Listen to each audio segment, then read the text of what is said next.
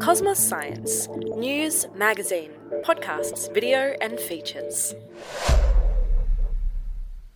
You know the feeling, sweat forming on your brow and your face heating up, a sizzling sensation that coats your mouth. Maybe you finally took someone up on that bet to eat a raging hot chili. Only, I'm not sure that my $10 was worth it. So why does your mouth feel like it's on fire now?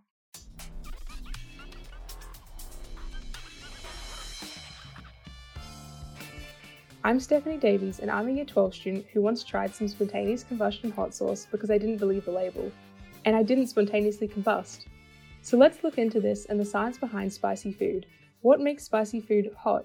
Why do we like it so much? And what helps save you if you go too far? Let's tackle why first. In most of our spicy foods, for example red chilies, there's an active ingredient called capsaicin, which binds to a specific phalanoid receptor in your mouth, TRPV1 or V1 for short. Essentially, capsaicin and your V1 receptors function like a lock and key, where the chemical capsaicin is our key, and the V1 receptor the lock.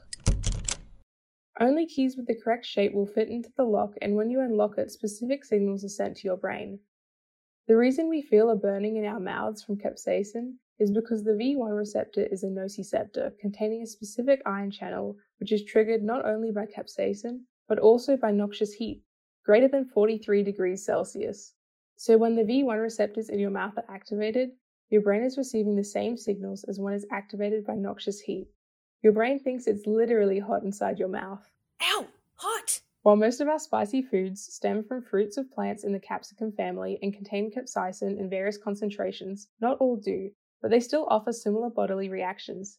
Wasabi, for example, contains alloisothiocyanate, a compound that vaporizes and goes directly up the nose, causing an instant sensation very similar to tear gas.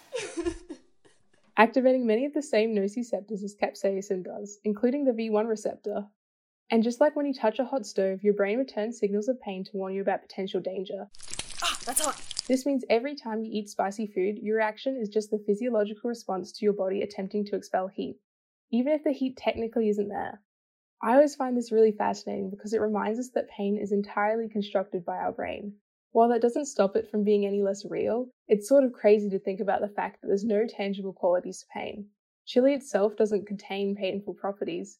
Your brain is simply creating what your body feels. This understanding of pain and our responses to it are researched by branches of neuroscience that are working to find better medications and solutions for conditions like chronic pain.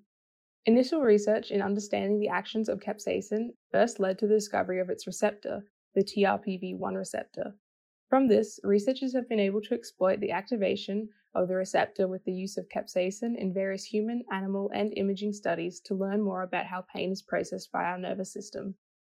More recently, from continuing to research the mechanisms of pain, many researchers have been able to achieve safer and more effective medications of pain relief, reverse engineering our pain responses. Researchers from the University of Copenhagen designed and developed a compound which, when tested on mice, was able to achieve complete pain relief. As of 2020, these researchers were working towards testing on humans and developing a drug with the hopes of helping patients addicted to strong pain medications like opioid pain relievers. Researchers closer to home from the University of Queensland have developed precision painkillers that are more accurate and less harmful to the liver. The targeted therapy reducing the potential side effects and safety issues associated with current pain treatments. In the case of chili, the only reason we feel a painful burning sensation is because capsaicin happens to bind with our V1 receptors, registering the food as a potentially dangerous stimulus. Which begs the question, why do we continue eating it? We all know at least one person, someone who yearns for the burn, always adding additional chili flakes and hot sauce on everything. Their food just isn't spicy enough unless they're dripping in sweat. Why do they do it? Well, in response to the potential danger, our nervous systems also signal the release of endorphins, our body's way of trying to eliminate the threat. Endorphins are understood as pleasure-causing hormones, so this release of endorphins can cause some people to associate eating spicy food with happiness, creating the feeling of a runner's high, similar to after exercising.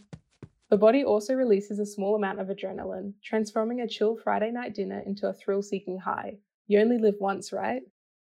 A study investigating spice tolerances even found participants who showed more risk-taking and thrill-seeking tendencies were overwhelmingly more likely to enjoy eating spicy foods and enjoy the accompanying burn. Now, as much as I enjoy a bit of spice in my life, I always seem to be outlasted by my dad's higher tolerance for spice. So what is it that determines our spice tolerance? Am I suffering the consequences of missing out on my dad's tolerant genes or lacking his thrill-seeking side? Researchers have studied twins to determine if genetic spice tolerance is quantifiable. In this particular study, both identical and fraternal twins who've shared the same life experiences were fed strawberry jam, spiked with capsaicin. The study concluded genetics could account for up to 58% of human spice tolerance, with identical twins showing a higher likelihood of matching spice preferences and tolerances. But other factors also influence this. Importantly, upbringing and exposure to capsaicin can desensitize the nerve endings on your tongue and decrease sensitivity to it. Interestingly, even more influential to your spice tolerance is actually your attitude towards it. Studies found a person's attitude towards spice affects their enjoyment of the food, and by extension, their sensitivity towards it. Cultures featuring capsaicin-heavy foods more often make positive associations with spice, a phenomenon known as context effect, where repeated consumption of spicy foods can change an individual's internal guide as to what is and is not spicy. Professor at the University of Newcastle and researcher of food perceptions, John Prescott, suggests, regardless of sensitivity, we can all develop a liking for spiciness. This is why the context effect is considered more effective than simply eating really hot foods to increase your spice tolerance. The latter desensitizes your nerve endings and reduces the response from your pain receptors. However, this method is only temporary and reversible, typically lasting just a few days. Changing your liking of spice, however, can last forever. Essentially, to increase spice tolerance outside of genetic factors, rather than building physical tolerances, you should look at changing your attitude towards eating spice. Just fake it till you make it. And is it true that milk is better for cooling down your mouth? It turns out if a meal is too hot to handle, we should definitely take the extra time to grab a glass of milk rather than water. Capsaicin is fat-soluble with properties like oil. These properties mean it repels water, so when you're gulping down a cup of cool water, the water's actually spreading capsaicin molecules around your mouth, possibly setting off even more receptors in the process. Milk, on the other hand, contains a protein, casein, which helps break the capsaicin bonds on receptors, effectively washing out the capsaicin and relieving the pain. But don't worry, if you're not a fan of dairy, you've got options. Acidic drinks like lemonade and orange juice or a tomato-based food or drink can also help cool down your mouth. Capsaicin is an alkaline molecule, so balancing it with an acid can neutralize the molecule's activity. And my personal favorite, carbs like rice or bread can also help. The starch from carbs can act like a physical barrier between the capsaicin and your pain receptors. Much better.